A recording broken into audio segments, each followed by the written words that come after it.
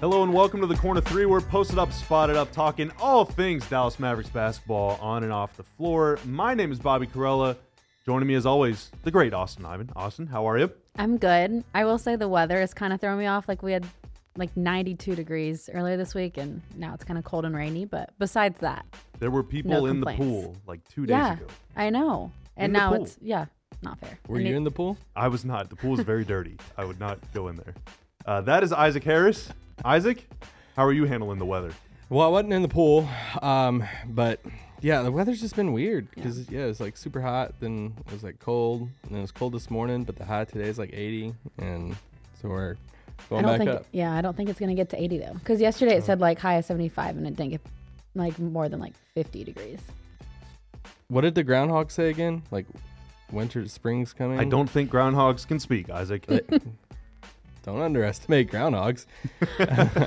Something about, I think winter's like a shorter winter, right? Yeah. I think that's what it is. We can't talk to whales now, so it's only a matter of time before Punxsutawney Phil can tell us what he really thinks. I am really excited for that off-screen Katya. I can hear exactly what they say in the back. Kat and Chopper here with us in Studio 41% by Chime. We're talking all sorts of things today. We're going to talk about Mavs Raptors. We're going to talk about how to get over a really, really tough loss. And we are also going to hear Isaac list off some of his favorite duos in the league, and you will be shocked at who did and who didn't make the cut. I'm trying to really and it's that's y'all excited to talk? I some just sports? threw this topic out as like, is Luka and Kyrie like one of the best? Don't sandbag. Don't sandbag. Stand on your take. All right. So, like I said, we will touch on Mavs Raptors here in a moment, but one thing that happened in that game was really dang cool. Happy birthday, Luka. He turned 25 years old on February 28th. Y'all want to sing together? Not really. You can take it away if you want. Luka dropped a 30-point triple-double. That is number 39 for his career, which is now the third most of all time already, believe it or not. He's only behind Oscar and Russ. Number 39 moved him past LeBron James for the third most in NBA history. Here's one more note about Luka turning 25. He is one of two players ever with at least 10,000 points, 3,000 rebounds, and 3,000 assists before turning 25, LeBron, of course, being the other. And only 115 players ever have done that, like, for their entire career, even if they played until they're 60. So we can sit around all day, talk about how great Luka is. But, Isaac, I want to ask you, let's turn the clock back to whenever Luka was 18 or 19 years old. Maybe it's on draft night. Maybe it's the first time you saw him play. Maybe it's Hallelujah night against the Rockets. What were your wildest expectations for him, and how, because of course he has he exceeded them? Yeah, I mean, I think when you take a guy that high in the draft, then you hope he's going to be an all-star, right? Like you hope that he can be a cornerstone for your franchise moving forward. And, you know, when you talk to anybody around the Mavs heading into that draft, you knew they really liked him and they really believed in what he could be in the league. I didn't know what he was going to be. Like I knew he's going to be good and the ceiling was going to be really high, but there's just no way of predicting like what he's already accomplished. And I was thinking about it the other day. I'm like, bro, he turned just 25. One, I was thinking about what I was doing when I was 25. But what were you doing? In Dallas, I guess. Yeah, I was in Dallas. Anyway, but for Luka, I was like, all the stuff that he's accomplished before his 25th birthday, like not even just, you know, you look at his, not even considering his, you know, Euro career, but you look at his career so far in the NBA and the 4 first-team All-NBAs, which is just, I mean, when I think about what he's accomplished and accolades, like that is like at the top for me. Like you get a first-team All-NBA, that's like more than an all-star. But then you just keep on going. 5-time all-star, rookie of the year. He's been top 5 MVP voting 2 times. This is not including anything this year that's going to happen. He's already went to a conference finals. He's been to the playoffs, 3 times already. Then you think about stuff off the court. Like he's already made over $70 million, with his contract stuff. That's not including, sponsorships and all that stuff. He already has a signature shoe with Jumpman. Like this stuff is just insane for a 25-year-old. Been to the Olympics. I mean, this is Yeah. non-NBA stuff, but Yeah. Olympics, and I mean, there's just so much stuff. A 73-point game in the NBA that there's. I don't care how much of a Luka stan you were going into the draft. There's no way you could predict. I mean, how he started his NBA career is. I mean, I don't know who you can compare it to. I mean, I guess LeBron. I mean, that's like the closest one. Yeah. But it's just, he's exceeded everything. Austyn, did you see a third-team All-NBA come? Like, what did you think of Luka the first time you saw him and the first time you started really, thinking about his game and what he can be? Yeah, I mean, how you're saying a 73-point game. I don't think I even probably thought he would get 40, anytime soon, like right away. It's just crazy. I think I said it before, but from Oklahoma, like I knew a lot about Trae Young, and so when everything with that went down, I was like, I didn't think Trae Young was going to be great, and I didn't think that tread lightly. We're reigniting the rivalry. I know. I'm like, this is who rivalry week was for. Trae was amazing at OU, though. Yeah, amazing. I know, but I just didn't think his game was going to translate to the NBA like it has. Mm-hmm. I think he's been great, and I didn't expect that, but I didn't think Luka was going to be like that in that like same category as well, just like dominating already. So yeah, I really had no expectations. I don't know. I kind of just had like an open mind, I guess, because had you seen, or like how much had you seen? I hadn't seen any like highlights or clips. Like I really wasn't following like draft and like coming into like getting ready for this draft class and like looking at different guys and prospects. So I really didn't know a ton about Luka. But yeah, you watch the first couple games and right away you're like, okay, this guy is legit. Like this is crazy. And how old is he? But he's been a professional for how long? So I quickly learned that like he is special. He's gonna be the centerpiece of this Mavs franchise for the future. But yeah, every game is just he surprises you more and more, and it was just like amazing to see like how quickly he developed into this player that he is. When you like, if you want to look at a specific part of his game that you're like, this is something that I just didn't see. I didn't know how it was translated, and this is what has surprised me the most. Like the killer instinct, all this stuff. You're like, all right, that's gonna translate. Like he's gonna take the tough shots and all that stuff. It's the pace. Mm-hmm. I didn't think like when you watch the clips and stuff, or when I was watching like pre-draft stuff and all that, I'm like, there's just no way you're gonna be able to play at this pace at the NBA level and I just didn't. I'm like, how? And I think that's amazed me more than anything, that he has stepped into the league and made it look easy. Like I don't want to, like, it's not. Yeah. He makes people disappear, man. Yeah. And he, sometimes it's just the hard stuff of like just getting to the basket that's like hard, but he just makes it look so effort. There's like singers out there that like when they're singing and it's just like beautiful and you're like, you don't even look like you're trying. That's not fair whenever you're singing like that. And he's kind of the same way, and I didn't see that coming at this level. Great example of a great singer making it feel easy. Jacob Collier's version of Bridge Over Troubled Water. Tori Kelly's last verse. Oh, it is so good. Okay, let's rewind the clock back to 2018. It is exit interview day in the basement of the American Airlines Center. The Mavs have just capped off a 24-58 season, and they are probably going to have a top pick in the draft. Maybe even the number one pick. Now, of course, they got very unlucky and moved down to number 5. But I was talking to an old friend, Thomas Pletzinger. If you've read The Great Nowitzki, you're familiar with his work. He's a German author, screenwriter. The dude is amazing. Just a great human being, obviously a big basketball fan as well. And so he's asking me what I think about this draft class. Everyone was talking about it that day. I was talking to Coop. Coop was like, you got to get Bagley or Ayton. You got to get more size. Got to get more size. Not to roast Coop or whatever, but like that was conventional wisdom. Or get, if you want like a wing, go get Michael Porter. The Mavs have Dennis. They don't need another guard. That was kind of like the idea at the time, And then little old nerdy me, I just started wearing contacts. So I wasn't wearing glasses anymore, but I was still like, no, you need Luka. Need to get Luka. I spent that entire season just like watching his Real Madrid games in complete disbelief.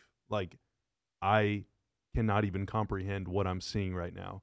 I hope nobody else in the world is watching this. Like, do not tell anybody about Luka. Just don't do it. I don't want to tell Tim McMahon and ESPN, like, hey, dude, this guy in Real Madrid is killing it. Because then Tim is going to go talk to Grizzly scouts. Who's going to go talk to whatever. Like, I don't want to tell anybody what I'm seeing. Like, I'm going to keep it to myself. Because you were the only one that seen him. I was the only one. You're trying to delete every film You found footage it. of him. So I'm like hacking into Synergy, like taking it down, you know. And so I'm telling Thomas about him at X Interview Day. Like, Luka is the guy. That's the guy that they need to get. I don't care about size. I don't care about anything. Get Luka. He's like, well, what do you think he'll be? And I said, well, I mean, maybe like he's kind of like Manu Ginobili. Like, maybe he's not your lead guard, but he can be this off guard who's really good and can shoot and he can drive and he can score from anywhere. And he's obviously a great playmaker. He can get a bunch of rebounds. He hits big shots. And I'm just like telling him all these great things. And then he's like, and you think he'll only be Manu? And I was like, well, yeah, averaging 20 points is like, that's really good. And he's like, well, if he can do everything you're saying, he's going to average 30 points a game. And I was like, don't be ridiculous, Thomas. No one averages 30 points a game. And then here we are. Now he's averaging almost 35 per game. So career average 29, 8, and 8. Yeah, you know, which is his career average is one of the highest of all time, right? It's like MJ, Wilt, and then him, I'm pretty sure. Is he him? I guess maybe that's for next week's episode. But like, I was super high on Luka, and I thought, and Manu Ginobili is a Hall of Famer. He's one of the best players ever. But like, I was like, man, if he could be Manu, that would be incredible. And Luka is, you know, we're talking about LeBron James and Michael Jordan. We're not talking about Manu Ginobili. You know, his own coach is saying he's better than Dirk. He is LeBron. He is MJ. Like, that is, you know, this is big stuff, man. It's big stuff. What do you think Luka will accomplish before turning 30, Austyn? I don't even know. Like, I couldn't even guess because I feel like anything I guess is going to just be easy for him. Like, honestly, like anything that he wants to do, I truly believe he could accomplish. You think he'll average 40 a game? I think he could. I don't think he will, having a team like the Mavs do, and the player that he is, where he loves to pass it so much. But he absolutely could. If that was his mindset one season and that was the team, yes. But I don't think that's going to happen just because he loves to pass it so much. Isaac, what is like the standard to wow you between now and then? Is it like, I mean, because at this point we're talking like MVPs, championships. Yeah. Like, that's kind of it. Yeah.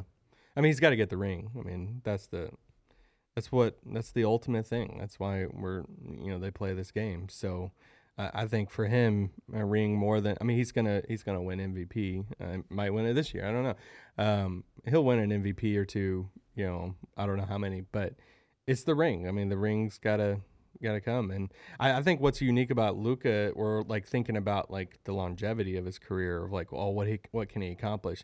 It's gonna just kind of matter of like what he wants. Like, you know, he's joked different times when being compared to LeBron. He's like, I'm not gonna play that long. You know, like, does he? And I don't mean this in any way, but like, does he care enough to, you know, hit some of these like long accolades and like records and all this stuff? Will he play long enough in the NBA to hit all of these things? I don't know. Like, Luka could be a type where he wins a couple rings, couple MVPs, and you know, he's 34 and he's like, yeah, I think I'm gonna go. It's still 15 seasons. That's a lot. That's a lot of basketball. I know. Well, I didn't want to say like 31 and everybody like freak out, but like, would you be shocked? I don't. Because he turned pro, like he was playing EuroLeague basketball at 16. Like, he's been doing this for a long time. And you think about the money aspect too, of like, I mean, he's under this massive contract right now, making what, $40 million this year. This next contract that he's going to be eligible to sign. It's going to start with a 3 at minimum. Yeah, I mean, what, some of the last years of that deal is going to be at $80 million a year, I think. So, I mean, this is just absolutely insane for what he'd be eligible to sign. So, it's just a matter of like how long Luka wants to play in the NBA and accomplish these things, because as long as he plays, he's going to be one of the best players in the league, and he's just going to rack up these accomplishments. I'm with Austyn. I don't think there's a season where he averages 40 a game and all that, because I don't think he wants to do that. I mean, and if he's averaging 40, then that means the team's probably not as good. Yeah. And this dude wants to win, and he wants to win, rings. He, a little bit about his scoring. He scored his 10,000th career point on Christmas night. He's like 3 games away from getting to 11,000. It's like 2 months ago. Yeah, Christmas was like just the other day. Yeah. So now, could I see him like hitting like higher than 73 in a game or something like that? Yes, I could see some of these. You like, think so? Yeah. You think he can do it? In his career, I'd put money down right now. He scores. He'll have like an 80-point game. Yeah. Whew. I think he's one of the few players in the league that could do that. But you got to be able to hit like 10 or 15 threes or something. I mean, you got to just do something stupendous. You know. Wow. Good Lord. Well, we'll find out. The corner three in March 1st, 2029 or something. We'll be talking about 30-year-old Luka. All three of us right here in Studio 41. Okay. PJ Washington also had a standout game against the Raptors. After kind of he had that potential game-winning dunk against the Cavs, but his shooting numbers of the last few games had really kind of taken a nosedive. And then all of a sudden you look up in the first quarter, he's got like a dozen points right out of the gate. He ends with 23 points on 9 of 16 shooting, 5 of 10 from 3, 6 rebounds, 3 blocks, more really, really good defense. The scoring, Austyn finally kind of catching up to the level of defense that he's been playing since being in Dallas. But why was it so important? Because it really felt like they were feeding him early. Like, why was it important for them to get him going? Yeah, we've heard Kid talk about how they want a consistent third scorer, and they believe that it can be PJ. In that game, you could just really tell that they put an emphasis on getting him involved and engaged right away in the game plan. A lot of teams do that. You know, you have your first 4 or 5 like possessions, like kind of your play set of what you're going to go to, what you're trying to get a look of what and by who. And you felt like that the Mavs came out and they, made it a point that we're going to try to get PJ the ball, get him some open looks, get him going early. I think he had like 13 of the Mavs' first 25 points. So yeah, they got him some looks. He made them. They were falling. He's been really consistent with his defense, but that game, he just showed what he can do on offense, and got some good looks early. Luka was, passing the ball. The one thing I want to say about Luka on his birthday, I thought it'd be really cool, which it's kind of unrealistic, but I was like, for his birthday, he's going to give every player an assist. Like, ooh, that's what I wanted. Like, that's a nice. Yeah, nice. I was like, that's his goal, or that's what his goal should be for that game. Like, on my birthday, every player I play with, I'm giving them an assist. But that was like the mindset I feel like that Luka had, trying to get PJ involved right away. And PJ knocked down five threes in that game. I think had only made 5 in his first 6 games with the Mavs. So shot over 50% from 3, and was solid on defense, but the offense was coming along. If you're the game plan early, especially if you're not the guy, right? Like oftentimes we see Kyrie scored 15 points the first quarter, Luka will come out banging a few threes. But if you're one of the other guys, and you're the focal point early, and you see your first couple shots go in, like, what does that do for your confidence? That's huge. Yeah, your mentality changes. You have that confidence, but you also start to relax a little bit more.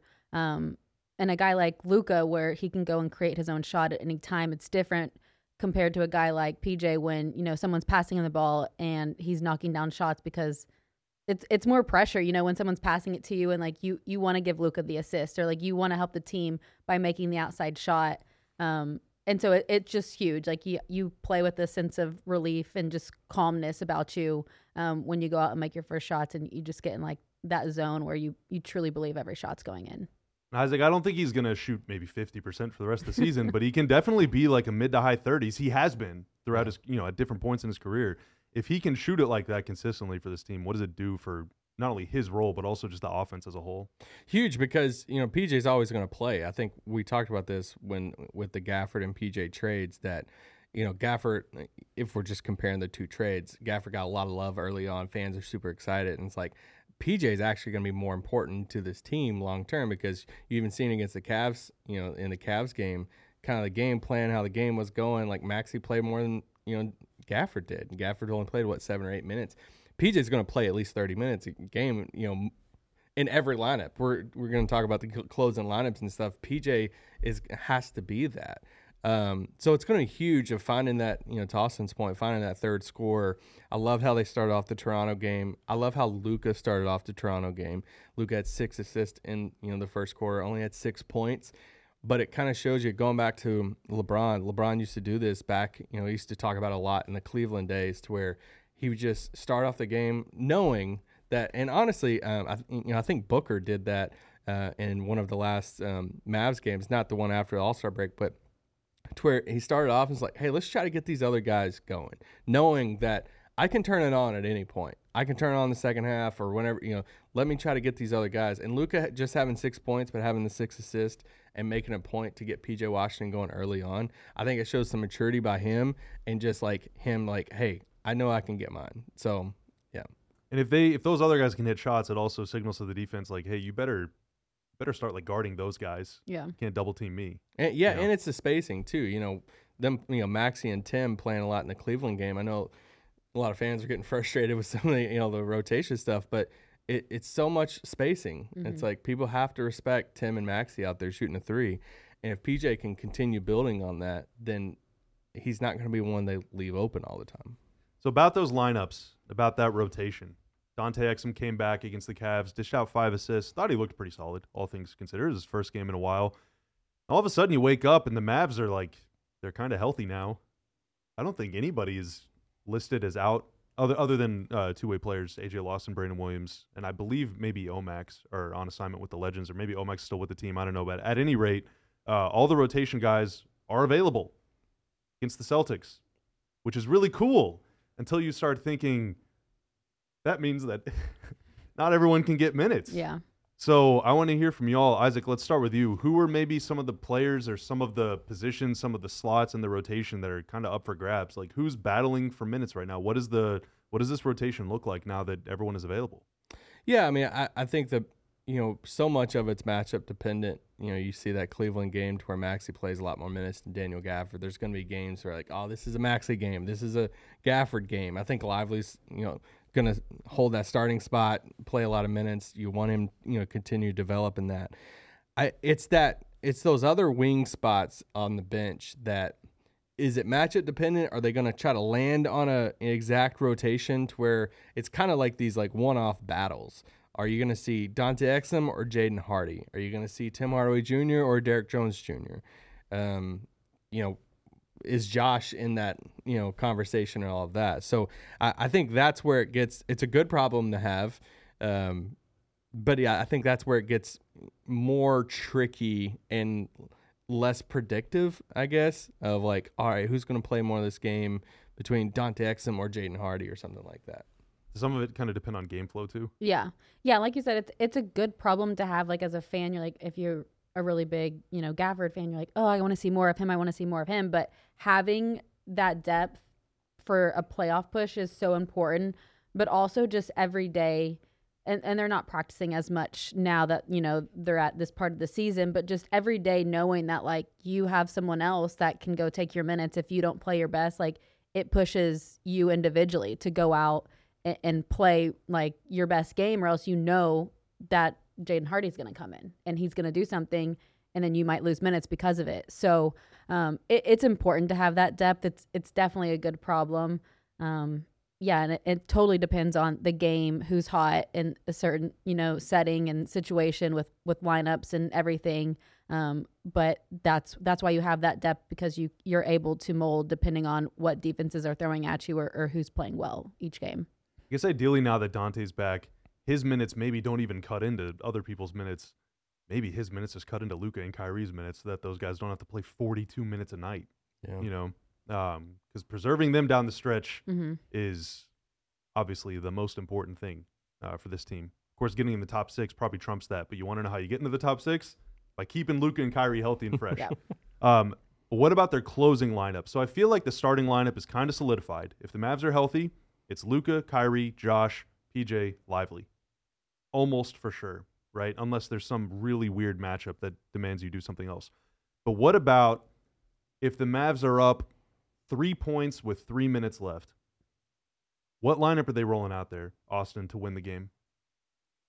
I think if you're up and you want solid defense, you stay with that lineup. You have PJ out there, Derek Lively out there, 2 of your best defenders. Luka and Kyrie are not going to come off the court, and then Josh Green has showed that he has that versatility and a big wingspan and can play defense as well. So I think you're going to stay with that.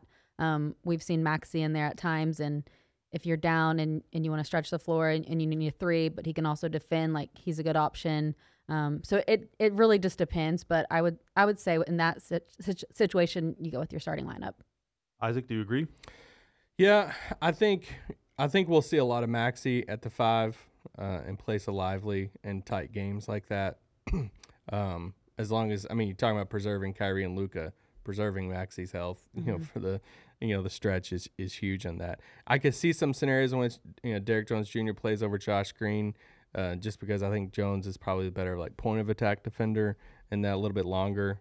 But I think Josh playing good basketball. I think Josh is probably right now going to be, closing some of these games. I think it just comes down to Lively and Maxey, and I could see them going with Maxey more than Lively, in the final stretch. There's also some circumstantial stuff. So, this Cleveland game, we're about to, unfortunately, talk about that a little bit.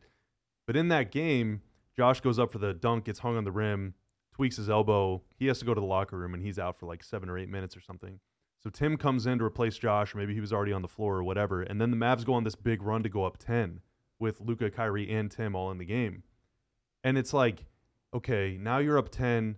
Maybe you want to defend this lead. Josh is still out, so do you bring in Jones for Tim to have a defensive presence out there, or do you stay with the guys that got you there? It's one of those things. Coaches usually reward the guys that go on a big run, even if your stars are on the bench. Let's keep these guys out here. Let's keep this going. It's like a conventional wisdom thing, It's not even a reward, but it's just you don't want to disrupt the flow type thing. It's just how they're playing. You're in a rhythm. You just leave it how it is, I would say.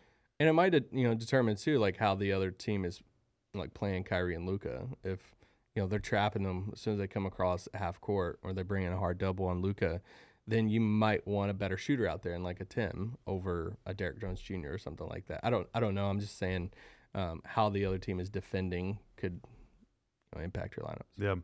Yeah, it's tough, man. It's very tricky. I don't think it's ever as it's just as simple as okay, we're up 5, let's go to the defense lineup. Yeah. There's so much of game flow matters so much too. Yeah, and I don't think this is a roster that you're looking at it right now saying this is what we're closing with every game. It's just not how it's constructed. To where you look at a team like Phoenix. I'm trying to think of a team or Denver. Yeah, that you're no matter who we're playing, this is our closing lineup right here. Mm. Okay. The Mavs played the Cavs, and the game ended, and the Cavs had more points than the Mavs. Whatever. Wasn't the case until the buzzer sounded, and how hyped did y'all get for 2 seconds? Oh, it was awesome. Yeah. It went from what a great win, holy cow. PJ was hyped too. Yeah, to I don't really think basketball's for me anymore. I think I'm just gonna find a new hobby. Okay, Austyn. For those who don't know, Austyn, you played D1 basketball, high-level high school player. You're a good basketball player. Okay, you have quite a history in the sport. Now, you've never played in an NBA game, and you've never been Max Strus, but you've gone through some tough losses, just like you've gone through some triumphant wins. And something that came up on the broadcast during the Raptors game was Followell and Hart both being just really impressed. The Mavs are just able to put it behind them and move on and focus on this game and win this game and kind of leave what happened in the past. Is it that easy? How do you move on from a tough loss as a player, or do you? Do you just kind of compartmentalize it? What happens?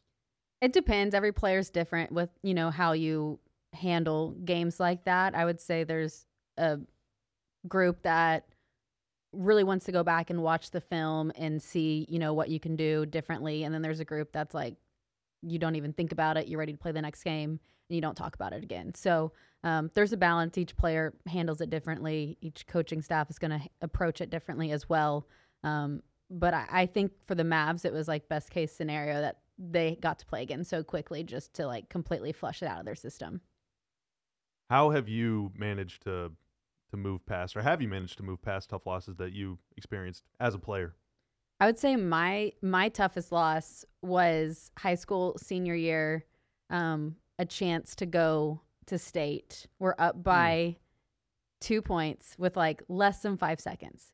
We did get Max Strus. We have the ball. No, listen, we have the ball. All we have to do is throw the ball in bounds, and they're gonna foul. We're already up. And if they don't foul, we win. And just chunk it towards the other end of the floor, as far away from this opponent's basket, and we throw it in bounds right underneath their basket. They steal it. They go up, make it, and we foul them. Oh, no. 3-point play, and they win. I mean, it was just gut punch, like heartbreaking. It's literally in your hands. Yes, absolutely. Like destiny, like we're going to state. We've never been to state. My senior year, like everything was like trending in that way. And like, yeah, it was heartbreaking for sure. So a loss like that where, pretty much everyone on the team, like that was their last basketball game ever. Like that is tough. Like how do you handle that? Like, I mean, you don't have there's always next game. Yeah. Like basketball, like, like when your season's over, like every team is ending with the loss, like to end their season. Like football, like a lot of teams, like bowl games, like their last game could be a win, but basketball, yeah, like your last game is a loss, like unless you win it all. So that's like a loss I will never forget. Like that feeling, like I didn't want to come out of the locker room. I did not want to talk to anyone after. It sounds like those memories are like fuzzy. You can't really. Yeah, I know. Seriously, and that was how many years ago? So yeah, the Mavs, a completely different situation for them. Like in the middle of the season, it was tough because of how it happened, but also in the same way, like that's like you just got to give credit to Max. Like that's a shot that's not gonna like. You couldn't, it's like a once in a lifetime you couldn't do shot, anything differently, really. Like like there's not much more you could do in that situation. So for the Mavs, you're like, it is what it is. Like that's how it happened. But now we get to play again the next day. I mean, when he had a shot to win the game that is so tough and so improbable to make that most guys intentionally don't take them at the end of quarters because they don't want to hurt their averages. Right. Like you got. Yeah. Yeah. I don't even want to. I'm totally over it though. It's fine. Isaac, as a fan of sports, as a fan of anything, as a thinker, as an analyst, as a podcast host, whatever, how do you get over stuff? As a thinker, that's the best word out of all of that. As a thinker in this league. I gotta sit in silence. All right. I can't talk to anybody. Like somebody. I'm a huge Ravens fan, and that Chiefs, game, like somebody texted me at the end of that game, like, "Hey man, the Ravens are struggling." Like, cool. Don't ever text me again. Like, I want to block you now. And don't ever speak to me ever again. And so it's like, I just can't talk to anybody. And like, my wife knows it. I just tough losses. I used to, over the years, I feels like sports, like. I have to be like more selective with time to where now it's just like NBA and NFL. But like I used to be really into baseball and then really into college basketball too. And so I'm not as much into college now, but I grew up huge Tar Heel fan. And so the Chris Jenkins shot in the national championship game from Villanova, a buzzer shot to win. And that's after Marcus Page hits that heroic, like. The double clutch, And this Villanova team has Brunson, Mikal Bridges, these Josh Hart. I don't think I talked or anything. Like my wife has this like video of me just like sitting in the floor, just like laying down on the floor, and I just didn't move for a long time. So that's me. I'm not like a thrower. I'm not like I just don't want to talk to anybody. Just let me sit in silence for a while. Is it like then you go to bed, you wake up, and you're fine, or are you? No, I'm thinking about it. I'm going to think about it, and yeah. Austyn, what about it takes a while to process. This isn't fun to talk about. Yeah. I think it's interesting though. But some people grieve different. This is like yeah. grieving. So some people grieve by like they have to talk it out. Some people are like, I don't want to talk about it, and like bringing it up again like brings up the emotions again. Yeah, that better help. Now that you're on the other side of it though, do you experience it differently? Whether it's a team or whatever, like we all have our faves of anything. Yeah. I mean, I think it's just different completely. Like when you're in the game and you can do something about it versus when you're a fan and it's your favorite team, you grew up watching them or whatnot. But it's completely, it's I don't know. It's a different mindset that you have knowing like, you kind of just have to like keep telling yourself like, I have no way I can impact the outcome of this game. So like as much as I love this team or like I want them to win, like it is out of my control. That's a great mindset. That is extremely powerful. I know. That is very, very powerful. Bobby's like, can I just print this out and put that? Yeah. Bobby, how did you the span? What were you by yourself watching this game? Like Strus? Yeah. Yeah, I was by myself. And like When it went in, I was melting. just Like what happened? no, not melting. I mean, like I get fired up every now. Isaac sits next to me in the press box all the time. I get a little, oh, what are you doing? Or like, oh, that was a great shot. Whatever. Like I get a little fired up sometimes. But a shot like that is so. I know. Yeah. So Hollywood, it's just like, Yeah, it's like, what do you even do? Like, you can't even get mad about it. Right, exactly. What I would have been really annoyed by, I guess, is let's say the Mavs do just like sell out to press, and then Strus or whoever the inbounder is just heaves it down court, and it's like Donovan Mitchell catches it, no one's really near him, and he turns around and hits a three, and it's like, oh my God. Or they fouled him. Right, Yeah, that's what I was foul, saying. They yeah. foul him, and you give him the chance to make 3 free throws to win the game. Yeah, that's Yeah. completely different. Because there's But when difference it's between just like that. It's, Yeah. Yeah, there's like heartbreak and like sadness, and then we're really going into emotions here. But or there's an like, emotional wheel. All Yeah, right? yeah, there is. Or there's like, hey, I'm pissed off. Like, I think there's okay for Mavs history, that span of 2006 to 2007, Complete despair. like, how did you handle like 2006 finals? The most pissed off I've been in like watching NBA. I cried after Game 6. 2007, I was just like sad, just like, am I really gonna watch this? Like, first round, and Dirk wins MVP, and like everybody's taking the shots, like all that stuff. Bobby's going to a dark place right now. No, I'm going to a great place. In 2007, I was like, yeah, I'm just not gonna. I don't really care about basketball anymore. Like, I just don't really. This isn't for me. Yeah. And obviously, I lied to myself. You know. Yeah. Still here. But it was kind of like that too after Game 4, the Brandon Roy game in the 2011 playoffs.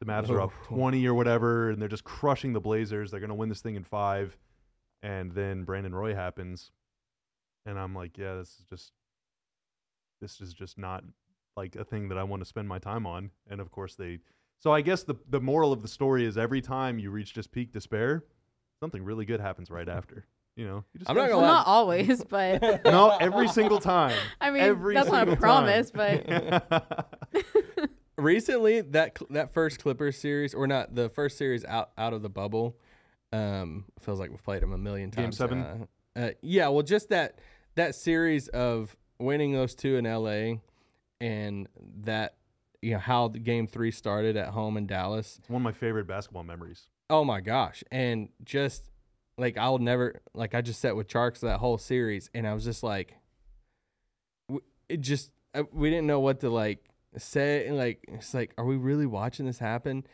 And then when that shifted, and then we lost that like, that's probably if we're trying to say a recent one that I was so mad and like affected by.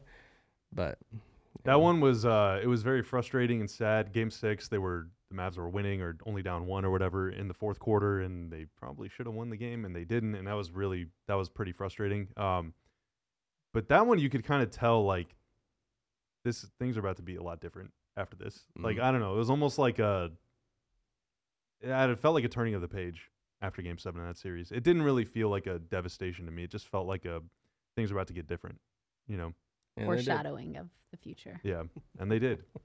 Yeah, I don't know. Everybody handles it differently. The whole point of the NBA season is that you're just traveling along, and you want to avoid turbulence. You don't want to get too high. Don't want to get too low. Sometimes it's really tough not to. Yeah. You know, especially on the heels of a 7-game win streak. But streaks were made to end, and streaks were made to begin. And the Mavs have won their most recent 1 game. They play the Celtics tonight. That's gonna be a tough one, a really, really tough one. And then it's some home games finally next week. Okay, this game against the Celtics. It's the battle of the duos. You got Luka and Kyrie, one of the, if not maybe the best duo in the NBA, going up against Jason Tatum and Jaylen Brown, who, if Luka and Kyrie aren't number 1, then, man, do they have a claim. Do they have a claim for that spot? So, Isaac, I want to hear from you, man. What's the deal with all these duos? No, I mean, I think over the past week, seeing Kyrie and Luka both healthy right now and playing at this level of basketball, you see that obviously the Cavs game was heartbreak ending, but the level that they're playing at in that game, you see Kyrie score 15 in the fourth in that Toronto game. Just some of the stuff that Kyrie's pulling off. I mean, I feel like we're always talking about in the press box, like, dude, he's just so much fun to watch. Some of these moves, and then Luka, we've kind of got accustomed to it. It's insane. But seeing them both play at this like super high level, you see all the graphics, all the stuff thrown around on social media, and it's like, oh man, are they the best duo? And this is, how many points they combined for tonight. And so when you think about it across the league, and it feels like we've kind of shifted, I don't want to say back, or shifted more into a like duo era, instead of there was that stretch there where everybody's trying to form their like big three. And some of it's, salary cap stuff and how much money you can spend. Like, hey, is it better to spread, the money out for the rest of the roster instead of having a big three? You do it like a big two type of thing. But you look at Kyrie and Luka, they average around 60 points a game together. Which is mind-boggling, by the way. Yeah, it's insane. 60 points per game. Yeah, I mean, it really is insane. So then you're like, all right, well, who's the other? If it's not Kyrie and Luka at 60 points a game, is it points per game? That is how you would rank or try to, of like who's the best duo in the league? Or is it playoff success? That's why like Jokic and Murray are one of my favorite duos to watch, because they've done it at a high level. They've won a ring together. They have this chemistry of how they play off each other. They bring out the strengths of each other. I just love watching that duo together. But yeah, this Boston, game, you go against Jason Tatum, Jaylen Brown. I think when what Milwaukee did of going out and saying, hey, did they look at the duo culture and say, we're going to create our own duo, even though you had a Drew Holiday who's amazing, help you win a ring and all of this stuff. It's like, should we upgrade to having an official duo of Damian Lillard and Giannis, and they're averaging 56 points a game. And they can kind of play off each other in ways that Drew and Giannis couldn't really, or Giannis and Middleton couldn't really. Like, there's some pick and roll stuff. The pick and roll stuff of Giannis and Dame, it's like, okay, I mean, this is kind of unfair when you look at that.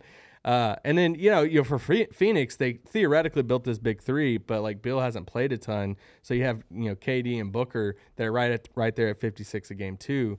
I didn't even mention Joel Embiid and, Tyrese Maxey, who's at like, I think 61 points per game, but Embiid's missed, a ton of games there. So, is the duo thing, has it always been there, or is it feels just more like prominent now?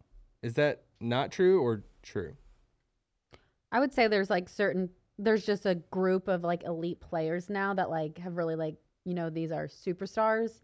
And it just feels like every team or most teams like have like two superstars. Like the teams that are having success have those two like 1-2 punches. So like you said, like there was, three-headed monsters and whatnot. But I think, having a 1-2 punch and then like your role players knowing their roles and being able to play off them, like that's the recipe for success. Yeah. I think maybe in the era where we're growing up, right? So like the late 90s into the mid thousands and really before, I guess, 2010 when the Heat happened, a lot of the duos were like playing off of each other, like some of the best ones. Okay, let's start with Dirk and Jet. They operated in the pick and roll. Maybe not to the same level as Jokic and Murray, but certainly close. Like they won a championship. Yeah. Nash and Amare were playing off each other. Like Kobe and Shaq weren't necessarily playing off each other, but they were playing in the triangle. So there's a lot of like movement and kind of like incorporating their skill sets together. And there's others too that I'm probably missing. But like now, Luka and Kyrie don't really screen for each other all that much. It is sort of a take-turn kind of thing. I mean, they pass it to each other, obviously, but like Tatum and Brown, much more isolation-focused. Mm-hmm. You can't say the same thing, obviously, about Jokic and Murray and maybe Giannis and Dame, but like you certainly could about KD and Booker and like Franz and Paolo, one of your other favorite ones down in Orlando. Like it feels like now the duos is like two guys that can either get their own or sometimes play off each other. Yeah. Whereas before, salary cap is lower and skill sets were different, rules were different. It kind of was like, if we have this one really, really good guy, who can we find that can perfectly complement that really, really good guy, and they can like combine to make sweet, sweet music. Mm-hmm. So I think it is like kind of different. Yeah, it is different. And when you look at it from Dallas's perspective of this, I mean, I think Luka and Kyrie are one of the best duos in the league. I think if you had to do the rankings and stuff, I'd put them in a top 5 of that. Entertainment value, probably number 1. Oh, right? Yeah. Like pure entertainment for sure. And, it's just there's so many nights where I'm like watching a watching Kyrie do his thing now to where, with Kyrie back fully healthy, and you're like, dang, that's our second option. Like, it's like, it's what, Austyn said, last week of the tweet she saw online about, Batman and Superman and all of that, and the Avengers. DC. Comment section lit up about that one too. Did they really? Yeah. About Austyn saying a lot of people taking Isaac's side. A lot of people don't understand how we don't understand it. I'm sorry. I'm not a I was there with movie you too. person. Yeah. There's a reason why Austyn talked about missing the state title. And yeah. Hey, if it's like reality, nerd over here. Or if it's reality TV, I got that. But we can talk about Love Is Blind on here. Superhero movies. We can just kick Bobby out and talk about that's fine. The Bachelor and Love Is Blind. That's whole end. But no, yeah, it's a lot of fun. We didn't mention like Fox and Sabonis. Like it feels they play like off each other a lot. Yeah. And it's like it feels like there's so many different types of duos in the league that it's just fascinating to see different roster construction. Like you said, they're going against Tatum and Jaylen Brown tonight. Those guys are more get their own shot. They're not setting the whole. They're not Jokic and Murray. Mm-hmm. So it should be a lot of fun. Kyrie returning to Boston again, which all that. I did think it was a random note. I thought it was really cool, the whole Kyrie Cleveland, them honoring him for, helping with the ring, and him showing a lot of love for that. A lot of fans there showing a lot of love for Kyrie and stuff. It was just really cool. You didn't mention LeBron AD duo. Oh, I'm sorry. No. Did you skip over that one? Well, I was trying to think of people still in their prime. Ooh, wow. But yeah, LeBron AD. LeBron led a big comeback against the Clippers the other night. It's most unfortunate in the standings. It would be really sweet if the teams beneath the Mavs would show intention. LeBron's still having that in his back pocket that he's like, all right, I guess I'm gonna pull this card out tonight. Yeah. It was unbelievable. It was truly unbelievable. And then, of course, last night the Warriors go to New York and beat the Knicks on their home floor. So if we just do points per game, like Brunson and Randall are up there too. You obviously have the Clippers guys, but it's like, who's the second, person that is it? I don't know. Harden's points per game isn't up there, but that's a big three for sure, right? Yeah, I guess. Yeah. Although Harden's scoring is taking a step back, but he can still get 30 anytime he wants. Yeah. Well, something to think about. Who are some of your favorite duos? Grant and Bertans. Drop a comment below and let us know. Of course, Luka and Kyrie is probably number one. Who's your second favorite duo? And if Luka and Kyrie aren't your number one, then what's wrong with you? Let us know in the comments below. All right. Any final words? Any parting shots before we get out of here? I feel like it's an exciting time. That was a bummer loss against the Cavs. Great bounce back though. Gonna be a tough game tonight, but then they get to come home for three games against Eastern Conference teams. Like, it's ramping up. Like, this is exciting. I think this is. I know you love talking about MVP stuff. With Luka, I need you to love MVP stuff so me and you can talk about it. Okay, and I'm going to be at the games this week, so let's go. We'll hang unless you ditch us again. All right, so tonight's a game against Boston. Obviously, Boston, one of, if not the best team in the league. It's a national TV game. This is where the narratives are formed of games like this. So I'll be curious to see what happens. Mavs go out. They beat Boston in Boston. Luka has a massive game. That helps start shaping narratives. But what if the Mavs win and Luka only scores like 18? That doesn't help narratives. Even if they win? No, yeah, it would. I thought you have to win games. I'm just saying, like, we know how much the narrative storylines impact MVP. And with this being, such a good team in Boston on national TV, more eyes are going to be watching it. It's inevitable. Yeah, it's just a little extra in this game. I'll say that a win matters more than if he scores 40-plus points tonight. Because, you're leading your team on the road to a win against the Celtics, who have only lost 3 times at home all season. Oh, really? And, everyone knows the numbers that Luka can put up. So I would say a win is just as even more important. Porzingis. They've only lost 3 home games? Yeah, I think, what are they? 27 and 3. They could have had a third All-Star in Derek White. They should have. And then, of course, Sunday, a noon game, also on national TV. So, I mean, you want to talk about narratives. Boy, if they can get a win tonight and on Sunday, And that's, again, a noon tip-off on Sunday. Now, one other thing about tonight's game, of course, tip-off is probably seconds away by the time you're listening to this. It is going to be broadcast on WFAA if you're in Dallas. 10 games between now and the end of the season will be broadcast on WFAA, including the game on Sunday. Of course, that's a national TV game, but the local telecast will be on WFAA. That is Channel 8 in Dallas tonight. That is over-the-air, accessible to everyone in the Metroplex. It is also available in Spanish on Unamas if you want to watch our guy Victor Villalba from Somos Mavs call games in Spanish for the first time. The Mavs are broadcasting. Victor. And it's a unique broadcast. It's not just like the same thing that they're showing you on Channel 8 that they're then speaking in Spanish over. No, it is like a unique presentation, unique broadcast. So you got a lot more options to view the team between now and the end of the year too, which is really cool and really important for our fans, nationally, whatever, internationally, but especially locally. Like, we need to be able to watch our team, so it's a really good thing that we're doing. Yep. All right. We just solved basketball. We talked about wins. We talked about losses. We talked about duos, and we talked about birthdays. This was fun. I love when Bobby lands the plane at the end. It's my favorite. It's one of my favorite things Bobby does. We're not there yet. All right. The ground is in sight, but we still got a touchdown, baby. All right, for Kat and Chopper, off screen. Hey, thank y'all. For Isaac, for Austyn, on screen. Thank y'all. Thank you. For y'all watching, listening, wherever you are in the world, thank you for spending a little time hanging out with us here in Studio 41. This is the Corner 3, and we'll be back with you next week.